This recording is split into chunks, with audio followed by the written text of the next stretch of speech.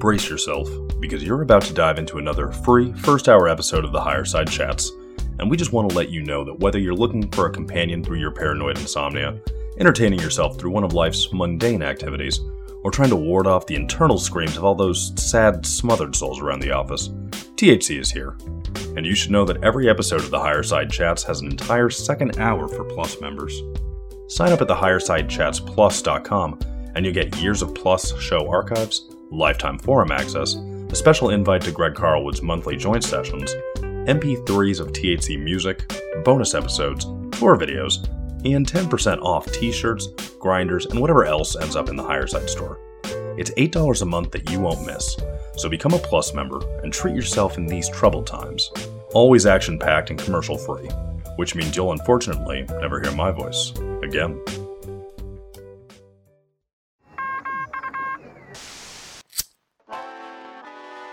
In the 1930s, President Franklin Delano Roosevelt addressed the nation through a series of radio broadcasts known as the Fireside Chats. His aim was to reassure the common man that our society would recover from its troubled times. Well, we're far from 1930, and I deal with a different kind of fire. For a new era of worldly frustration, we offer a fresh conversation. I'm Greg Carlwood, and these are the Higher Side Chats. Happy days are here again, Higher Side Chatters, as we chart another course through the strange and suppressed reality of self-healing. From sunny San Diego, I'm Greg Carlwood, and we've done more than our due diligence to dissect Big Pharma and the medical monopoly that has dominated the Western world for as long as anyone knows. And we've learned that petrochemicals and the cozy relationship between the oil companies, frankenfood manufacturers, and corporate healthcare are probably not the best ways to go about health and wellness.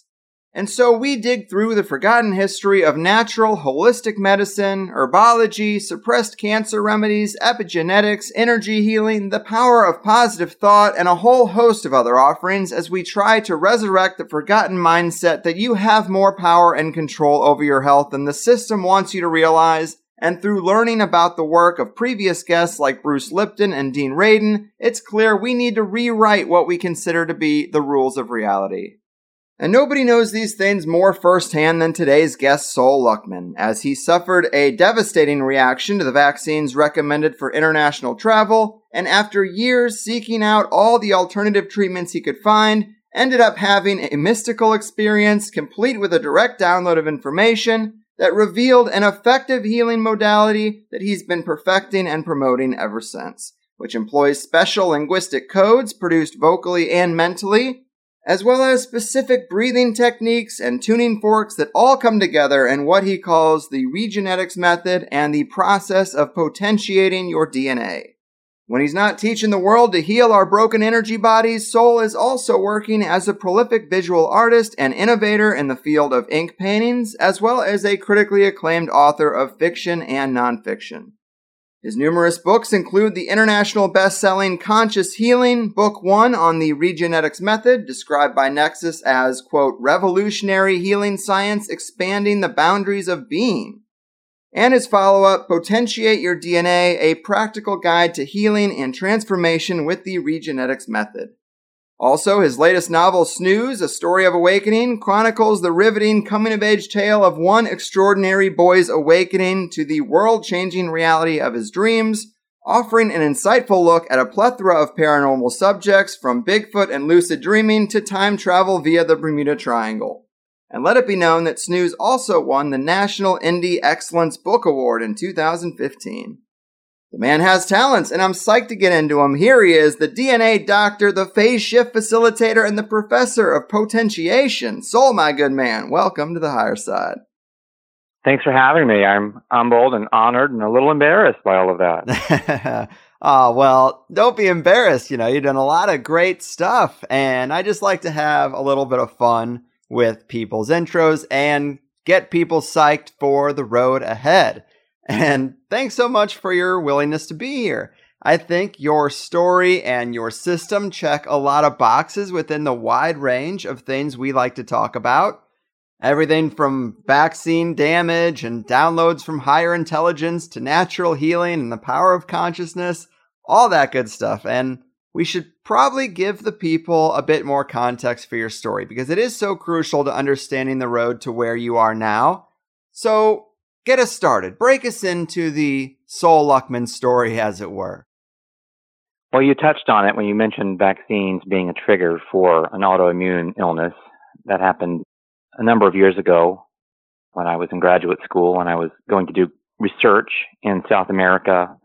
And I was a good little sheeple and went and got my vaccines that were recommended. They weren't required, but they were recommended. And I had the hep vaccines and the yellow fever vaccine. And within about a year, I went from being a very robust athlete, extremely apparently healthy person, to being an autoimmune wreck where I couldn't eat just anything practically except unseasoned meat and vegetables. Wow. Even just the simplest grains or cheeses or dairy would just absolutely send me into all kinds of symptoms. I documented 30 or so symptoms at one point that I was having almost simultaneously on at any given time. They were in play. And I went to any number of medical doctors, holistic doctors, holistic practitioners, energy workers, healers, and spent thousands and thousands of dollars and was only just getting sicker. And then I got on a certain path. I was doing another form of energy work that I was actually doing. I had learned from somebody who was doing a type of allergy elimination technique. And I began testing the people that I was working with to see what was making them sick, because everyone was such an autoimmune mess. It was just a circus, really, all the symptoms, many of which reminded me of myself. And I still wasn't well, but I was doing this because I was called to do it, and I had taken time away from the graduate studies path. So I was able to do an enormous amount of testing on these clients as well as some other people who volunteered, including my partner Lee, who was a really big piece of all of this. She's sort of in the shadows compared to me kind of being out there as the spokesperson for this, but she's a vital piece of the puzzle. And I discovered that really I was able to, in a kinesiological way and in an energy testing way, I was able to validate a lot of what I had been reading in places like Leonard Horowitz's books and Suzanne Humphrey's books and other people who have studied vaccines and what they put in them, what they do to your genetics, how they change your genetics, how they basically rewrite the DNA to create disease, pathogenic overgrowth in the cells, the cellular matrix, in order to shut down certain functions and induce essentially what I think of as a sick care system where everyone is kind of vaccine damaged to one degree or another, and it shows up in different ways in different people for different reasons. It's a kind of long discussion. But in any case, that's a huge piece along with mercury in fillings and pesticides and other factors that basically has created a nation and a world of the Walking Dead. I sometimes wonder why that show is so popular and just goes on season after season after season. And it's because it's just a mirror of who we are as a society. We're just these Walking Dead people who have been shot to hell and back. Excuse my French. That's all good. And we don't know how to heal ourselves because we don't even know what's making us sick because no one is actually telling us the truth. And then even if we knew, so many people who were onto vaccines as a cause for what's going wrong with their bodies, they don't know what to do about it. There just aren't tools that can undo that level of genetic damage. So with that as a backdrop, that I was prompted ultimately to travel to South America with Lee. I thought maybe I was dying. I said goodbye to my family as if I were going away for good. And while we were there, there were a number of very serendipitous and mystical experiences. I document some of them in my books on regenetics. The upshot was that Lee and I were both given a series of linguistic codes, vowel-based codes, that we implemented first on ourselves, and I immediately began to heal. And Lee also experienced some very radical healing of some long-term conditions like her asthma. And then we began sharing the technique with a select group of people and compiling some testimonials from that. And it just went from there.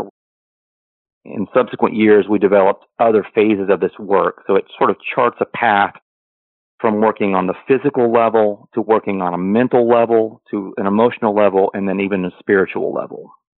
Is that enough of an intro to the concept? Yeah, sure. I mean, definitely important context. And long story short, you saw some orbs in the sky, you got these downloads. I think it's a great story. I'm definitely of the mindset that higher intelligence or our own higher self can supply us with valuable information if we seek it or are in a time of need. You call these linguistic codes, which to me is on the money, because whether we're talking about John Dee drawing down Enochian from the angels, as he called them, or inventors feeling as if ideas are just beamed into their heads, we've heard that before. Yep. It's a pattern that seems legit to me. Got plenty of examples of it. And the fact that you were kind of in a state of trauma or desperation is just another one of those things that matches up with the template for this sort of mystical experience, whatever it is.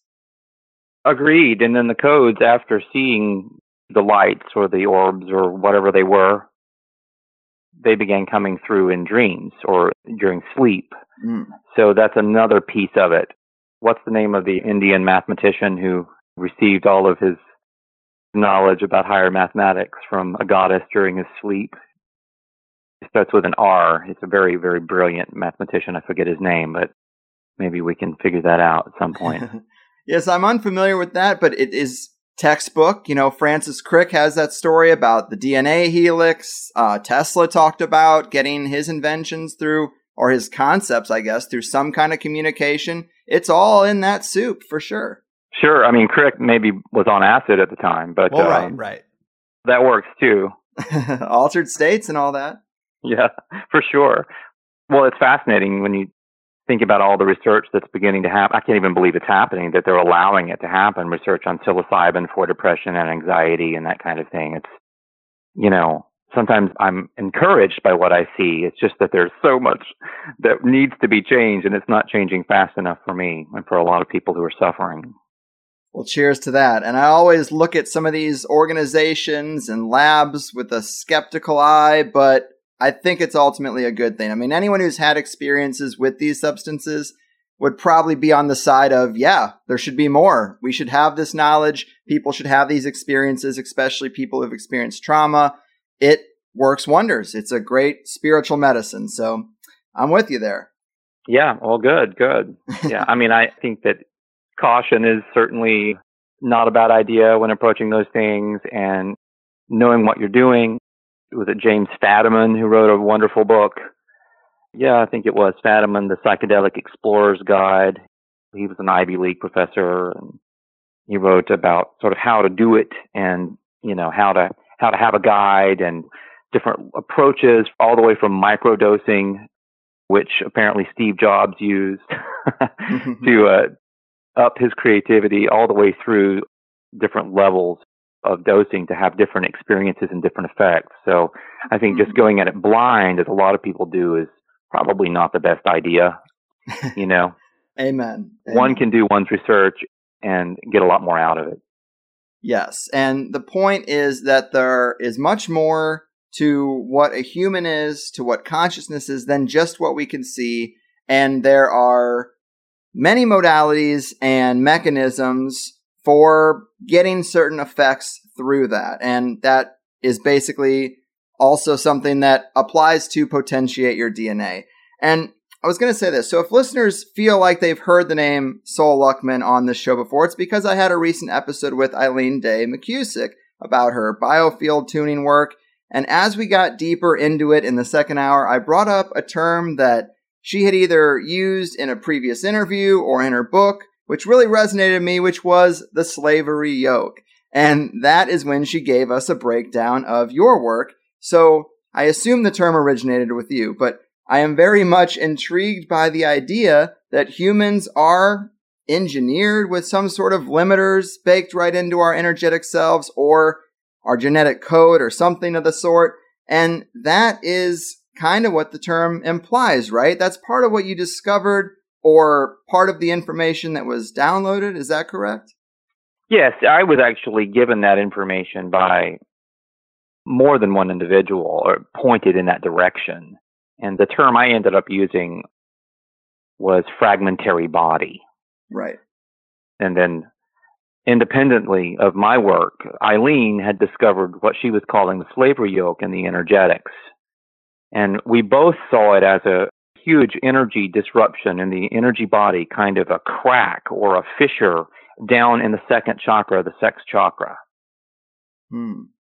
And we've had a number of conversations about this. I mean, I love Eileen's work, and she's been a tremendous supporter of my work. And we agree on much more than we disagree about in terms of that. But I understood it immediately as what keeps Kundalini from rising up through the system without an impediment. So if you've heard of people who have sort of a classic Kundalini blowout, where they're just almost put in a coma from having one of these experiences when it just blasts up into their lobes. What's happening is, in order to get the Kundalini to go from the first center of the body, the first chakra area and the field that's related to that, up into the higher chakras, it has to almost be like Evel Knievel and jump over the second chakra, which is this giant canyon. And then it's going so fast that it just comes up into the upper chakras and it blows people's circuits. Right. Yeah, I've heard those stories for sure. I knew a man, I had had a couple of conversations with him. I read his book. He wrote a book on electrical nutrition. I think his name is Denny Highstand. He's an Australian, and he was actually known as someone who could help people recover from those states of being blown out by Kundalini blowouts. And he was flown all over the place to do this. It's so interesting. So were you told how we got this fragmented body or these limiting codes into us? Were we engineered in the distant past? Are we being punished from a higher spiritual plane for past transgressions? Or is it something that builds up from living in the sixth society crafted by this capstone cabal? What say you, Saul? Oh, gosh. Well, you can look at it from all of those perspectives, and there could be truth to all of them. It's very prismatic. Basically, what I've concluded, getting out of the victim stance that, oh, look at the Anunnaki engineering our DNA. Oh, we're their little slaves and, all of Adamo stuff. And, some of that may be true. In any case, I like the law of one perspective.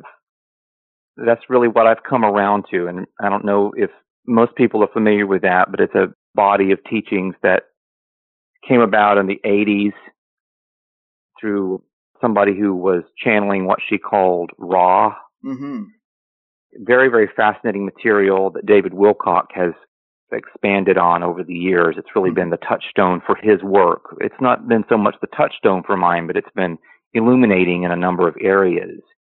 And one of the concepts in the law of one is that as we go from being, let's say, at first density or in the first dimension, density and dimension are not exactly the same thing, but as we go from being just an embodiment of something physical like a rock, then we become a tree, or in the second density we become a tree or an animal, and then when we hit third density we become what we think of as humans, as people.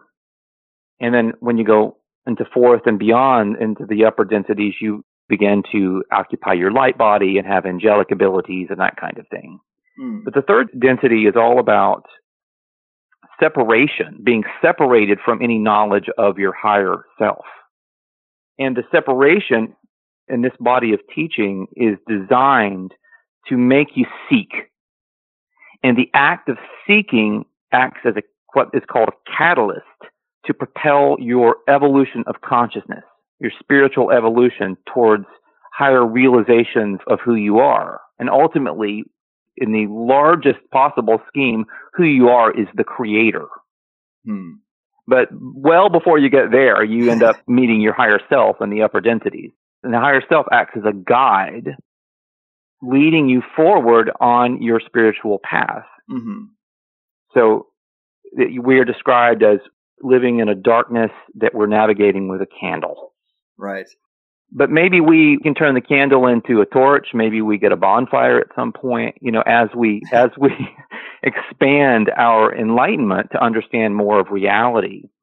So for me, the fragmentary body was engineered by ourselves in higher dimensions who were responsible for helping create us in our present dimension as the separation principle itself.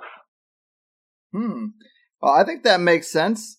Now, this is not a law of one concept. I want to say that. This is not something that you read about in the law of one, but it is something that I've been able to conflate with my research into the fragmentary body.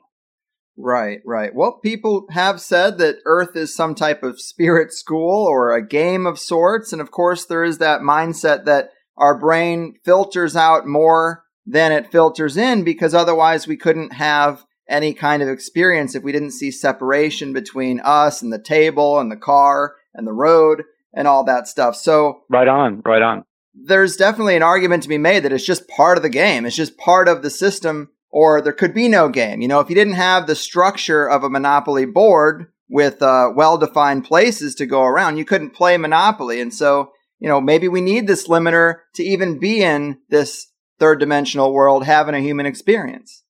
That's my understanding. That is exactly my understanding. I think Keats said it best. He described this world as a veil of soul making. I like it. So, all right. Potentiation, electromagnetic repatterning is the full name of this process, and it fixes what you call the fragmented body.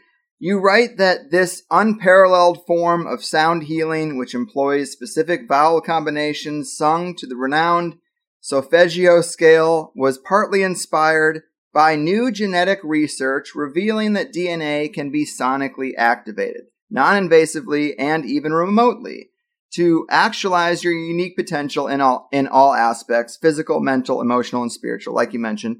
Can you talk to us a bit more about that genetic research so that we can make a good case to the skeptics out there that this is real stuff and it has a foundation and there are people stumbling along the clues?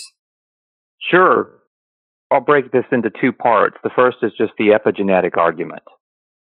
So there's this wonderful new expanding science that's been spearheaded by people like Bruce Lipton that shows how basically the cell membrane is the brain of the cell, not the nucleus. And that the membrane reacts to stimuli from the environment to turn on and off genes. And environmental stimuli can include the foods that you're eating. It can include pollution or toxins. It can include vaccines. On the negative side, it can also include your emotions, your thoughts, the things that you say or don't say. It's all about the power of positive thinking to a certain degree, but it even goes beyond that into what I term in my books on regenetics, the power of positive feeling, where you're actually generating certain emotions that have even more power than just thoughts to change DNA and to make DNA healthier. And once you do that, then any number of things are possible. So, there's the epigenetic side where sound and sound healing make complete sense just by being able to initiate subtle changes in DNA, in gene expression that allow for changes in health to occur. And when I say health, I also mean mental and emotional health and even spiritual health, in addition to physical health. Mm-hmm. In addition to the epigenetic side of this background, you have the wave genetics side, which is something that's been written about all over the place for a couple of decades now. And it goes back to a couple of scientists primarily. One is Vladimir Poponin, and another is Peter Garayev. They're both, to the best of my knowledge, Russian. I know Peter is. I've had numerous correspondences with him. Sometimes you'll hear his name pronounced Garyev. I'm not sure how it's pronounced in Russian. In any case, they both did work on using sound and light energies based in linguistics, based in what they call genetic linguistics, to change gene expression at a level that far exceeds the ability of epigenetics. To the point where they could actually script DNA in, let's say, a salamander to reconfigure itself in embryo. And instead of a salamander being born, you would get frogs. Wow.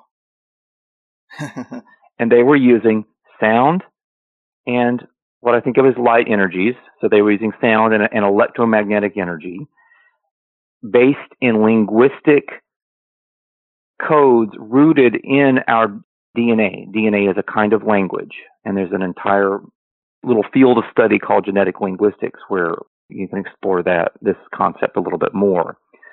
But they were actually able to do some very radical space-age sci-fi types of things to DNA. So with both of those as kind of supports, my concept was that you can use your voice and your mind, so that's your sound and your light. Voice would be sound, thoughts would be your light, and you can combine those in a very similar way to what the wave geneticists did, and you can create very positive changes in genetic expression in terms of gene expression, and you can facilitate healing, but you can also facilitate the evolution of consciousness. You can help with mental health issues and emotional wellness. You can do many, many things when you begin promoting well-being in this manner. So many people experiencing regenetics report that they have benefits spanning the mind, body, spirit spectrum. It's really not just about the body. Right. Yes, when it comes to the effects of this potentiation process, the list is pretty epic. Allergy elimination, enhanced energy, parasite cleansing, pain relief, physical strengthening, sharper thinking, better digestion, straighter posture, healthier urination, thicker hair, increased serendipity, heightened manifestation, greater abundance. I mean, this is like I got bit by a radioactive spider level superhero stuff, man. I mean, it almost sounds too good to be true. Help us get there. I mean, this is just from realigning ourselves to the other layers of our consciousness and kind of establishing that fragmented body, reintegrating it. Yeah, I think that's a huge piece of it. I mean, to touch on the law of one again, they actually address, and I only read the law of one after I had developed regenetics with Lee, and after, years had gone by, and then I read the law of one material, and I was like, oh my gosh, this is incredible. And they talk about the power of vowels and how vowels were used by the creator. So in law of one terms, that would be used by ourselves in some hyper reality to configure reality. And so, the way I see it, your higher self is speaking these codes that create our 3D experience of reality. So if we can tap into even a small portion of that and use them in the here and now, we can do miraculous things. Well said. There's an apocryphal story, if I recall, of Jesus, and I forget which text this is in, but it was fascinating to me. I never read it. I heard about it. So I'm not 100% sure, but it's a fascinating story where he's been training in some kind of speech, and he comes back to show his teachers. Maybe he's been in India at the time, and there are these clay pigeons that are in the room where he is, and he speaks these words, and then he claps his hand, and the pigeons turn into real pigeons and fly off. So the power of sound is truly amazing. I mean, we know that we respond to music in such an amazing way, in such a powerful way, and it can be absolutely life-changing. I'm a firm believer that music has changed the world repeatedly over the years. Even though the 60s and the Woodstock movement and all of that didn't exactly create the world they were trying to create, they brought so much attention and awareness to issues that we're still learning lessons from that generation. Indeed. Absolutely, and they use music as their primary tool. So I think it makes perfect sense that this is possible. I didn't know what these codes would do when we began using them. Over the years, we just got testimonial after testimonial. We started posting them on our site. There's just pages of testimonials. We haven't even really posted many testimonials in the last 5 years because it's just so many. It's gotten to be overkill. It's just too much. We're going to turn people away if there's just, hundreds of pages of testimonials, but that's basically what we've received. So I don't know if I answered your question, but this work is a mutant spider bite, but it's powerful in its own way. Well, right. I mean, it is almost superhuman level effects when you combine all this stuff, but I definitely think there's a sound relationship.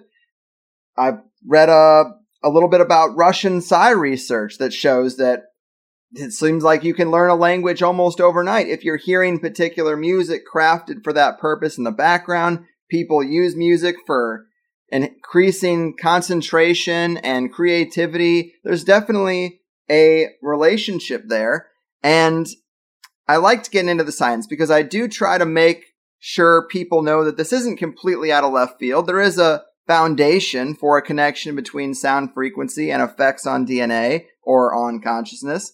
And when it comes to this potentiation specifically, just to make sure everyone knows what we're talking about, as you said, it's a combination of chanting really this like shamanic Icaros-like linguistic code. I mean, there's a history there with the shamans and being able to heal with their own set of linguistic codes, basically. And also implementing a tuning fork and then rhythmic breathing. And rhythmic breathing, that's another box to check in terms of ways to alter consciousness to reach unknown heights, because there's a lot of people who have methodologies that are basically just using that. So you're bringing these three components together. And what's so interesting is you say that with confidence, you don't need to be new agey. You don't need to be a meditator. You just need to do it. A single 30-minute session. And even if you don't get it perfect, it's going to work if you have a well-intentioned mind and heart. But it's a 9-month process. That's interesting. Can you tell people what going through that process is like once they've done the 30-minute potentiation? Yeah, sure. I'll address that in just a second. I was just going to chime in on, you had such good things to say about some other related topics there. I mean, you've got binaural beats, you've got holotropic breath work, you've certainly got the entire field of shamanism. I mean, Michael Harner's books are fascinating. Michael Harner was professor, or is a professor still. I think he's emeritus at this point in time. I think he was at Columbia at one point. He discovered Carlos Castaneda back in the day. He wrote Cave and Cosmos and The Way of the Shaman. And his books are based on his extensive field research with shamans, mostly in South America and Ecuador and some other places, who taught him that you can use simple drumming, rhythmic drumming, to induce changes in consciousness that allow one to travel into alternative, non-ordinary reality. And in that reality, you can accomplish things that then occur when you come back to this reality. It's extremely similar to Dewey Larson's notion of space-time and time-space. He was an engineer in the 50s who developed a reciprocal system of physical theory, an amazing body of work that helps explain how we actually do have a unified field. There is a unified field of energy and perhaps of consciousness that we exist in, where energy from time-space, which would be non-ordinary reality, flows into space-time, which is where we live, and then it goes from space-time back into time-space ceaselessly. And if you can change things in time-space, you can have manifestations of that occur in your reality in space-time. So the concept of regenetics and potentiation in particular in this discussion is that you use these codes to access your blueprint, your inner energy blueprint, your subtle anatomy, which exists as a template of energy in non-ordinary reality, which is time-space. Okay. You use these codes to change the structure of your energy body and to heal distortions in that body. And then over time, over 9 months or roughly 42 weeks, basically a gestation or a rebirth cycle, birth or rebirth, over time, 42 weeks, that energy flows from time-space back into space-time. And as it does, it brings about numerous changes in one's, potentially brings about numerous changes in one's physical well-being, etc. In terms of what that's like for somebody, you tell me, because everyone seems absolutely different. Some people experience this with intense physical detox. They're so full of toxins that they just start releasing them, and that goes on for some period of time, and usually in waves. Fortunately, it tends to be manageable, if difficult at times. Other people have none of that, and they have various breakthroughs in other areas. Their relationships improve, or maybe their marriage doesn't improve, but it was a bad marriage to begin with, and it goes away, and some time passes, and then they find someone they really resonate with. So many things can happen, and again, that's borne out in the testimonials that we've published, as well as the ones that we've not published, that I've just concluded that there's almost no way of knowing how it's going to affect a given person. Right. Having said that, typically it's beneficial. We don't get a lot of, I feel worse. Sometimes people will say that while they're detoxing, but after a period of time, they'll begin to feel stronger. Right.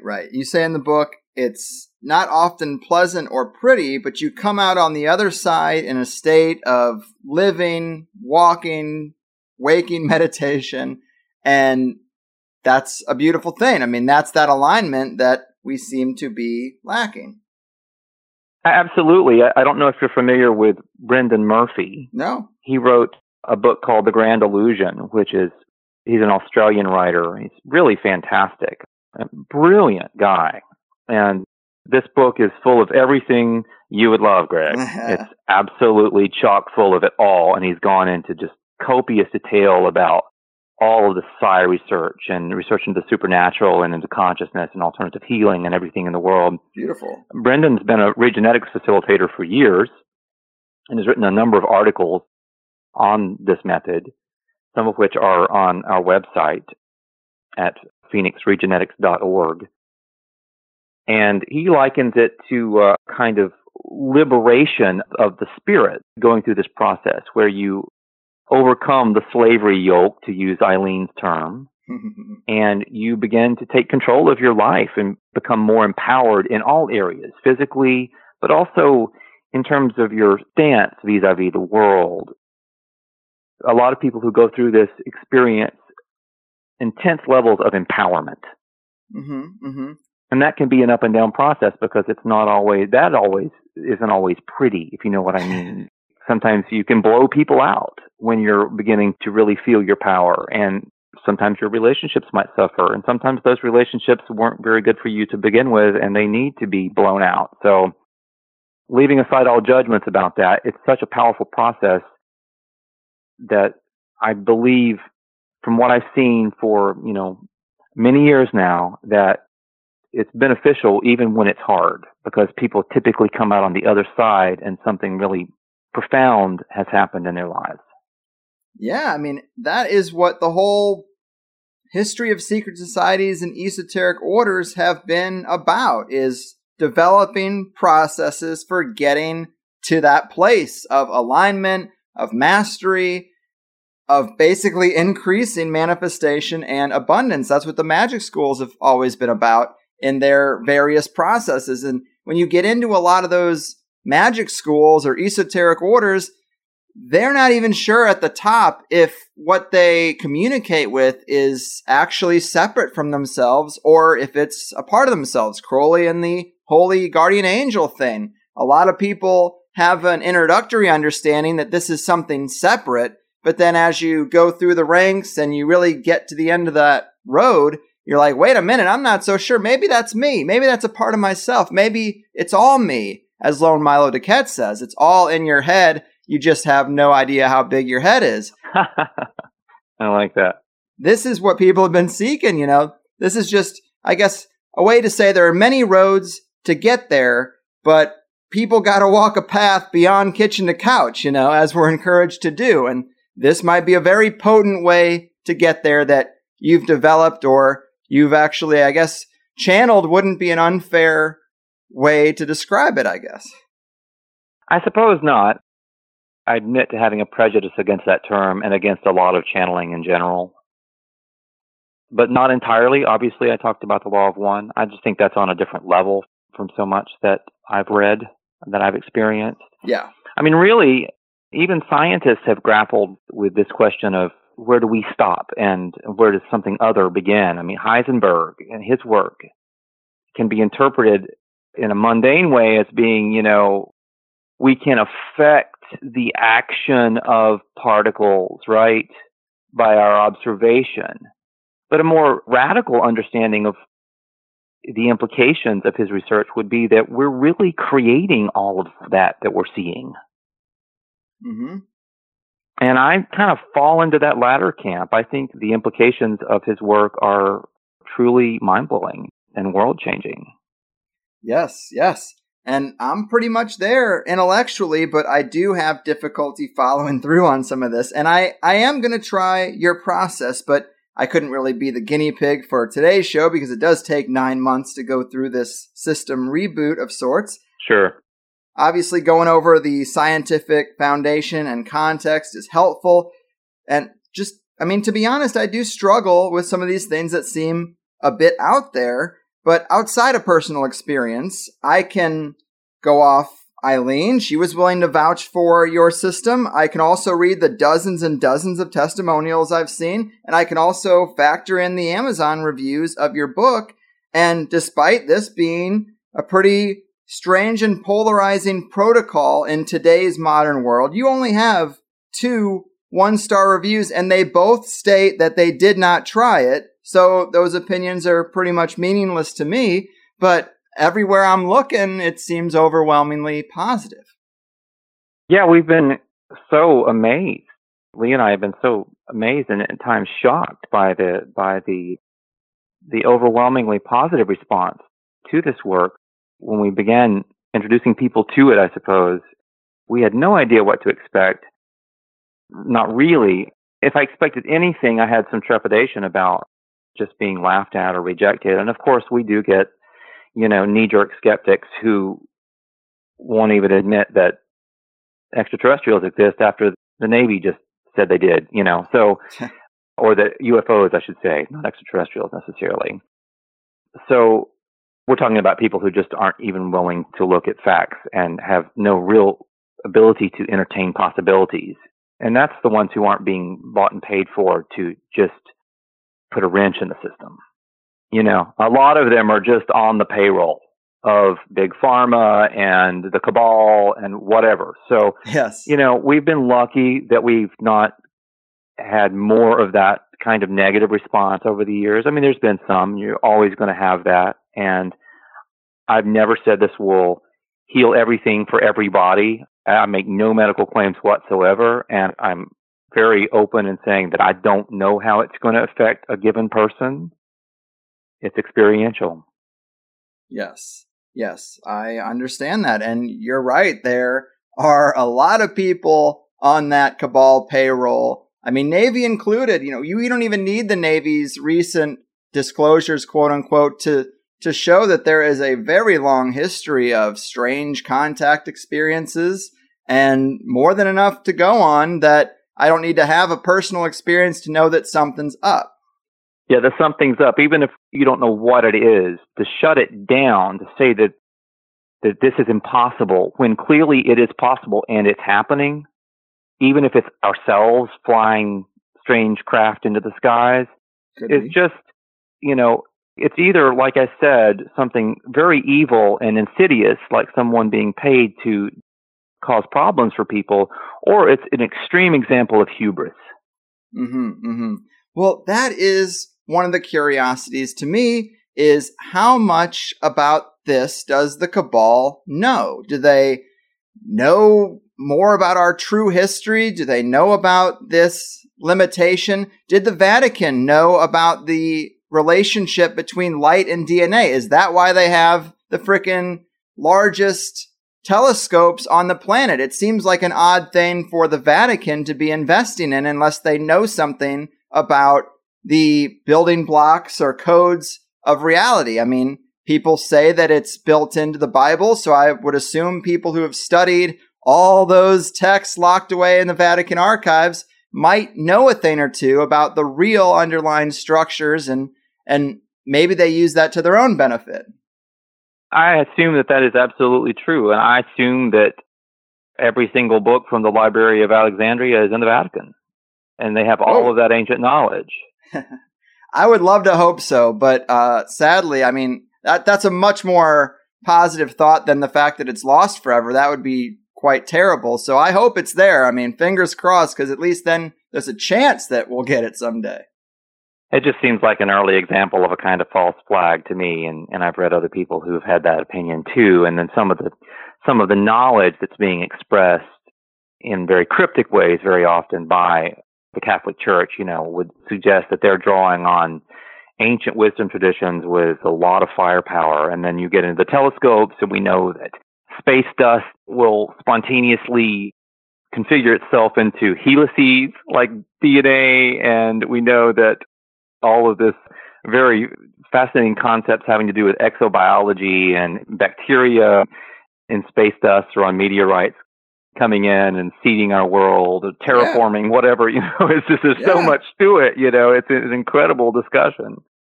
Exactly, like directed panspermia, these panspermia, ideas. That was the word I was looking for, thank you.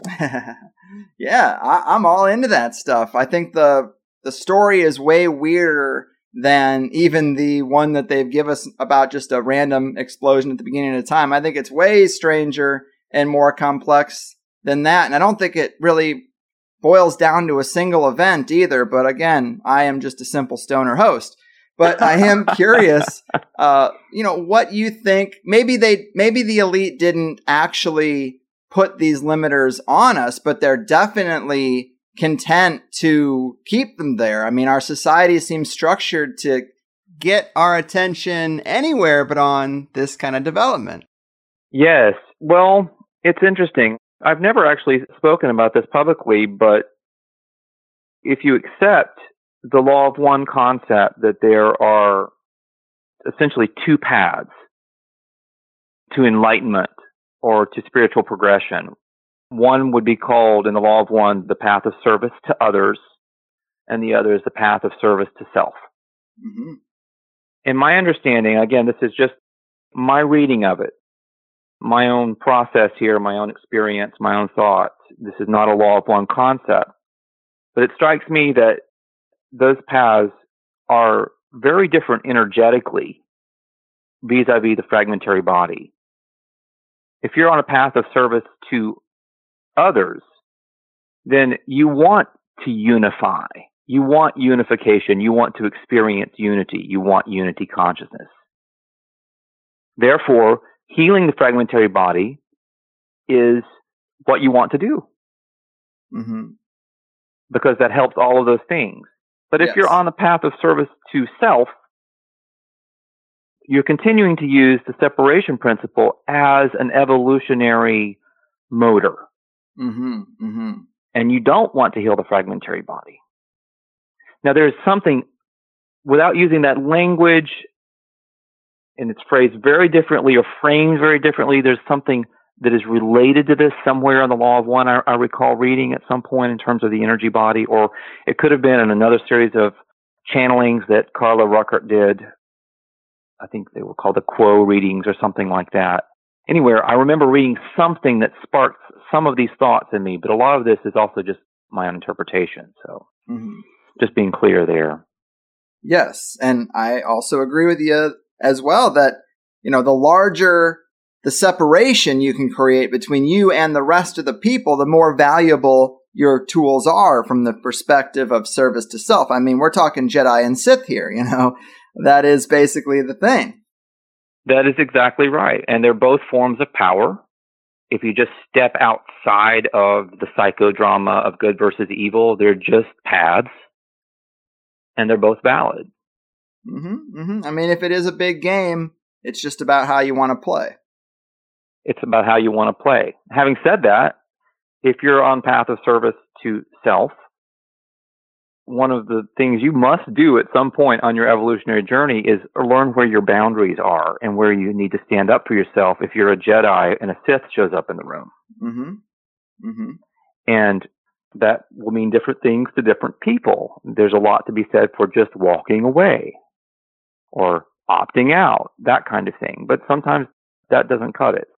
So we have to have other strategies for, I hesitate to use the word defeat, but that's probably the right word, for defeating the service to self faction in our world, so. Right. Sometimes you turn the other cheek. Sometimes you come down with the fiery judgment of the flaming sword of justice. Yeah. I mean, if you want to get biblical, sometimes you kick the moneylenders out of the temple. Amen. I mean, I think Jesus kicked some ass in that scene, So yeah. What do you do with that?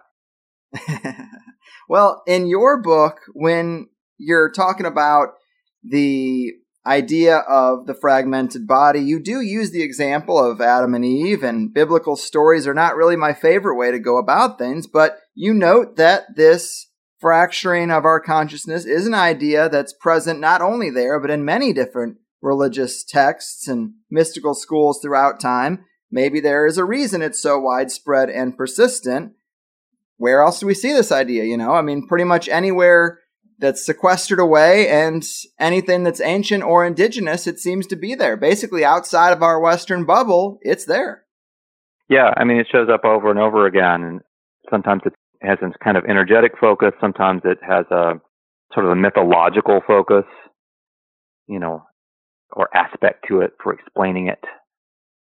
In some ways, I think of the fragmentary body as the other, this thing that kind of inhabits our space with us, that is and isn't part of us.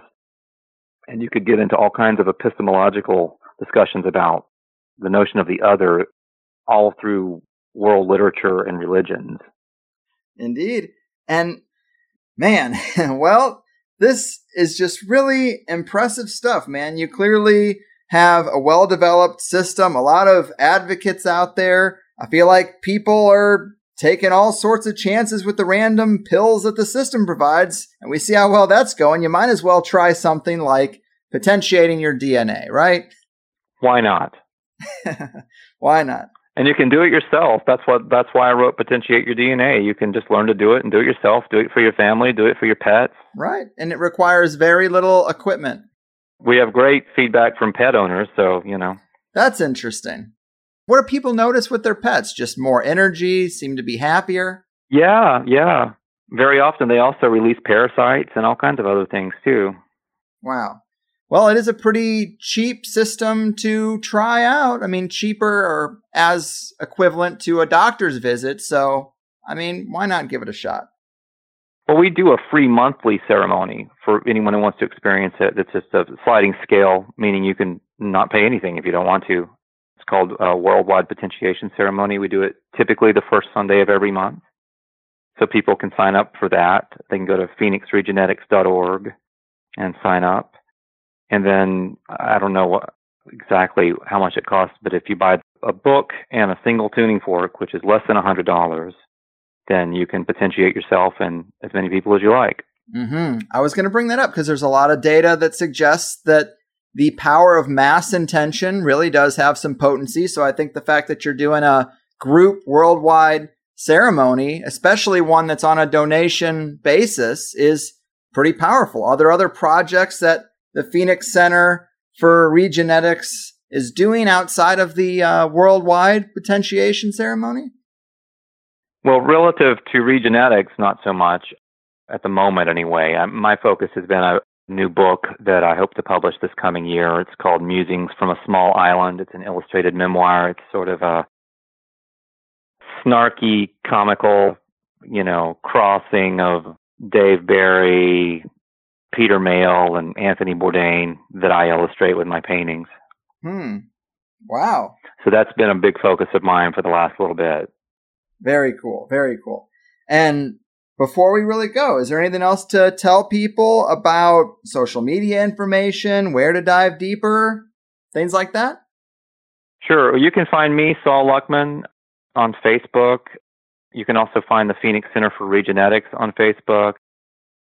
I'm on Instagram. I'm wherever. I'm across the board pretty much on social media. So feel free to contact me. You can also, if you go to phoenixregenetics.org, you can sign up for our free e-zine, DNA Monthly, which is full of good information. It's actually bi-monthly at this point in time, but we decided not to change the name because we liked it. My blog is Snooze to Awaken. That's snooze, the number 2awaken.com. There's a lot of good content there. And my personal website is Crow Rising, crow as in the bird, crowrising.com. And there's a lot of good free content there as well. Right. I believe I remember reading that it seems like the crow is maybe your totem animal or spirit animal in a sense. Yeah, it's true. It's true. I write about that and give some updates on that relationship in my new book. The book is humorous, but I do touch on some more weighty topics. Gotta love the corvids. Strange creature, the corvids. Yeah. Strange, indeed. And yes. Also, just to clarify, with the solfeggio scale tuning forks, you only need one particular fork with your process. Is that right? With potentiation, as you move forward, you end up using 6 forks. Oh, okay. You end up using the full original solfeggio scale that Horowitz wrote about in Healing Codes for the Biological Apocalypse. Nice title there. Yeah, well, if apocalypse means a revealing of sorts, then I thought of it as a revelation. Ultimately, it's, that's been my experience, is that I was assaulted by this biological apocalypse that he was talking about, and it led to enormous revelations in my personal life, and those have been passed on to other people. Amen. Well, I'm glad you came out the other side. Me too. Sometimes it felt like I was in a tunnel inside the tunnel. Oh, I believe it. Well, this has been awesome. I really enjoyed the time. I hope it's a process that helps the people out there that are willing to give it a shot. And I wish you the best, man. Take care out there. Well, thank you. And I hope it helps you too. And if it does, let us know. For sure, I will. And thanks for having me on. It was really fun. You got it. Take care. You too. All right. Saul Luckman. Probably not what a lot of people saw coming, but I do hope you liked it. It seems like the episode we did with Eileen was just so popular, and that term slavery yoke and the idea of energetic limiters put on the shell of our meat suits is just so provocative, we had to revisit it. And it's totally possible. We don't really see the other side of reality very often. And if it's more primary than our own side, then any tinkering there would obviously affect this entire life from cradle to grave in the material world. And I like ideas that relate to these two sides of the coin, whether that might be that we all died in 2012 or that going towards the light is an archonic trap to get us stuck in the life-death energy suck and deny us our ascension. Because we don't really know what this life is. I feel as if a spirit school or even just a holographic sandbox to play in are phrases that are kind of circling around it, but we don't know. So any shred of evidence or aspect of a person's work, like the fragmented body, these energetic nerfs that 2 different energy workers have found, probably more, they make you think, what the hell is that all about? But the fact that we don't know, to me, speaks to it being a bit of a game. You don't want to know how the movie ends before it starts, right? But with this fragmented body thing, of course, I can't expect Soul to be able to break it all down. Just because you recognize a cell phone doesn't mean you could make one or explain the technology in enough detail to recreate one. But it is a provocative thing these two noticed. And I thought it warranted a follow-up show. And I agree with Soul that everything is consciousness, and we live in a fractal reality, most likely. But it starts to get a little hard to ask questions because all roads lead to that kind of answer, you know? Thanks, universe. But it is a provocative question to ask if we find ourselves in stupid jobs working at the bottom of some pyramid, not only because that's how society is structured, but also potentially because it's how our DNA has been engineered. It's a lot to work through, but maybe. Obviously, there's a lot we don't know about this energy disturbance, this limiter. But again, I keep saying it, but you gotta find it interesting that Sol and Eileen noticed this independently, both have healing techniques to smooth it out, and Sol's process is described as a waking meditation from that point. But it is still a mystery. Eileen, of course, is a bit more aggressive with that slavery yoke term and her thoughts about how it got there. Sol is thinking, I guess, a bit more big picture in that maybe we do this to ourselves ultimately. Maybe it's the energetic VR helmet of the soul that makes this world possible or optimized for a taste of manifestation without life turning into some crazy, chaotic God mode bore fest. Because that would get old. And I understand the desire to get out of a victim mentality, but I guess it's still just a bit unclear to me because if this is a self-imposed or useful fracture of our holistic energy selves, why is it so connected to illness? Or why even have a process to work on it in the material world? If it's something that's needed for the game, why can you still operate here after it's been worked on without being blissed out or overstimulated? That's what makes me go back to that whole engineering question. But it's curious stuff. And I know this first show of December is coming out a bit late, but that's because I had several important things that I wanted to be able to say in this wrap-up. Number one is that I actually had a biofield tuning session yesterday. I contacted one of Eileen's students, and she came over and did the session on me and then did one for my wife. And not surprisingly, I didn't physically feel a whole lot. But I did enjoy the experience, and I did definitely notice the difference in the sound of the tuning fork as she moved it through the area where my field is supposed to be. Very trippy. I'm not going to adopt a new religion over it or anything, but it was validating. She also mentioned a few places where my field had disturbances, and they matched up pretty well with big changes in my life. Because if you remember, Eileen's premise is that your memories and your emotional experiences are connected to your energy body, and it's kind of like rings on a tree. So you can go out and go in and kind of detect, where disturbances are based on the year of your life. She also said that part of the field closest to me now that had a little dent in it was on my energy node relating to feeling stuck or somewhat stagnant. And that's pretty much exactly where I am. Don't get me wrong, things are great. The show is going really well. But I do have this little what now voice in the back of my head, if I'm being honest. But I never seem to get past just maintaining this monthly cycle and all that it entails. And it's a little frustrating that I can't get another project or two added to the pile. It's definitely a feeling of being stuck, not knowing what the next step really is. And maybe we all feel like that, but it's not something that I feel as if I project or something that a person would surmise from the brief cliff notes of my life. And my wife got an even crazier hit.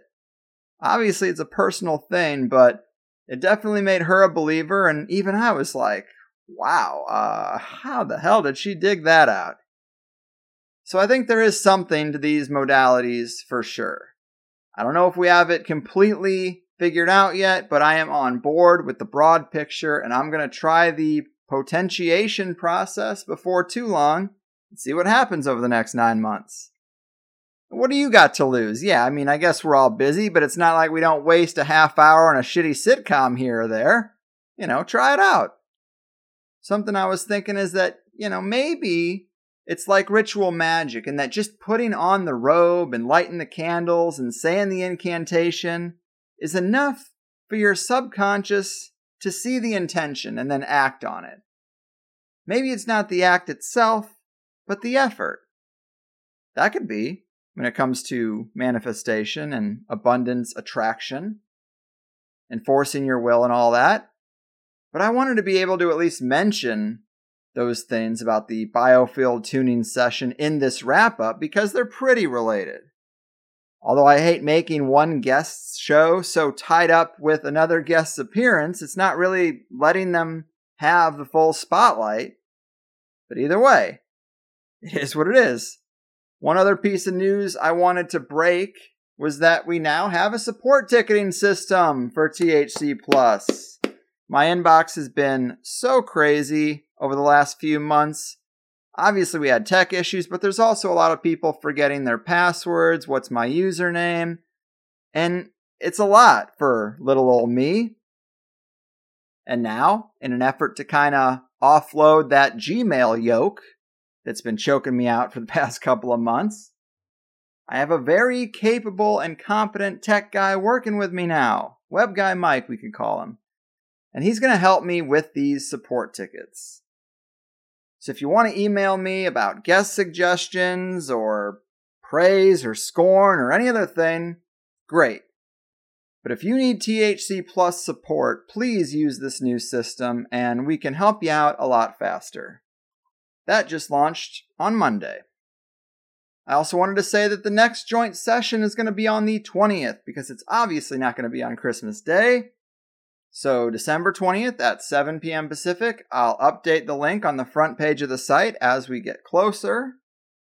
We're also very close to fixing the jumbled up bonus content page. It's needed work since the integration of the two sites. So I kind of stopped putting joint sessions on it because I want to reorganize everything and make it more user-friendly. Bonus content starts to stack up over the years, and then before you know it, we got a mess of a page. But some aspects of the redesign made it harder for me to actually get in there and technically make changes, so our web guy also helped me there, and I'm going to get it all sorted out this week. I've also been going through the archive from the very beginning and updating all the artwork to be consistent and trying to get the pre-Plus shows in a Plus subscribers feed. Before they wouldn't because they were on different websites, but now if you're a Plus member, you can easily get all the pre-Plus shows too without having to fumble around on a different website. And it's going to look a lot nicer when everything's consistent going back to the beginning. It's funny that people think I might be some connected shill or secret Freemason, or this all might be some elaborate ruse to suck you into something. Because if that was true, you'd think I would have hit the scene with a bigger bang. You'd think I would have had more consistency with the whole thing, and it wouldn't have just been me flying by the seat of my pants, working on this slow burn to the THC promised land, Most of the time, when I'm skeptical of something, it's so damn polished. I'm like, wow, there's some clear money behind that, some clear energy there. And I think that the THC history is pretty lacking in that department. We've been a little all over the place, but consistency is key. I think I nailed that with the on-air portion, but I'm trying to shore up the website in that same regard. I'm up to episode 80 or so, but I still got a lot of work to do. So I've been busy, but I've also been recording shows before we get into the holiday weeks, and I got a couple of bangers coming up, I will say. I'm really psyched about the next two. But this one gets us started, so big thanks again to Soul Luckman. Of course, we have a second hour for Plus members where we talked about curious aspects of Soul's potentiation process and what they might say about the mechanisms and rules of reality, novelty in a post-2012 world, the odd things that have come out of people during their post-potentiation process purge, the question of if Lyme disease is really just vaccine damage, parasite purging, the other 3 steps in the regenetics process, and what show would be complete without a little conversation about self-control versus self-mastery? All useful info, I would say.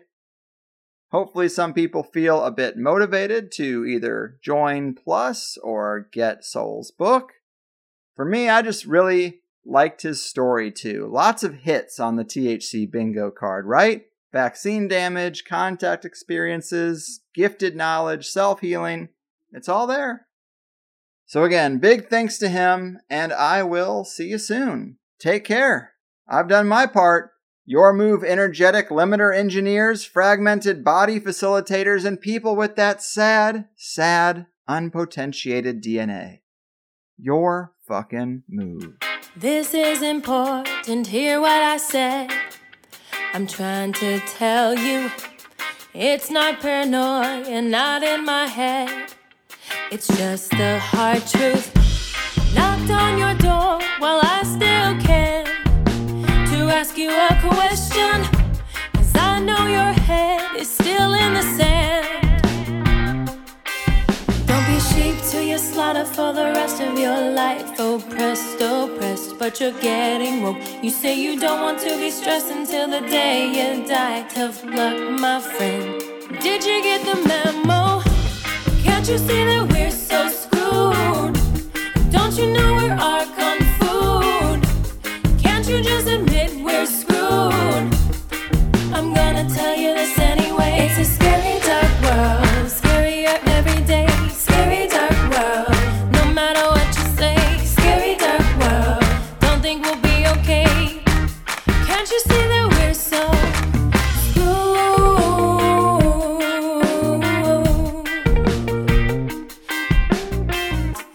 You sit and wish, but we don't have a choice. It seems we're stuck here, but you can find gnosis, drown out the noise. Now use that altar and up your magic game and listen to THC. You know you go with the entities. If you ever see the UFO, don't be sheep to your slaughter for the rest of your life. Oppressed, but you're getting woke. You say you don't want to be stressed until the day you die. Tough luck, my friend. Did you get the memo? Can't you say that we're so screwed? Don't you know we're our kung food? Can't you just admit we're screwed? I'm gonna tell you this anyway. It's a scary dark world, scarier every day. Scary dark world, no matter what you say. Scary dark world, don't think we'll be okay. Can't you see that we're so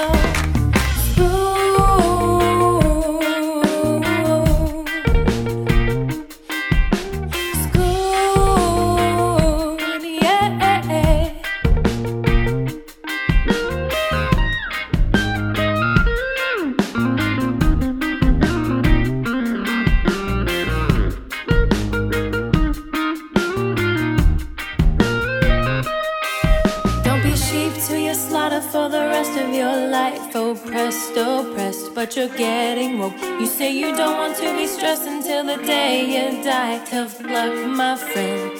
Did you get the memo? Can't you say that we're so screwed? Don't you know we're our kung food? Can't you just admit we're screwed? I'm gonna tell you this anyway. It's a scary dark world, scarier every day. Scary dark world, no matter what you say. Scary dark world, don't think we'll be okay. Can't you see that we're so screwed?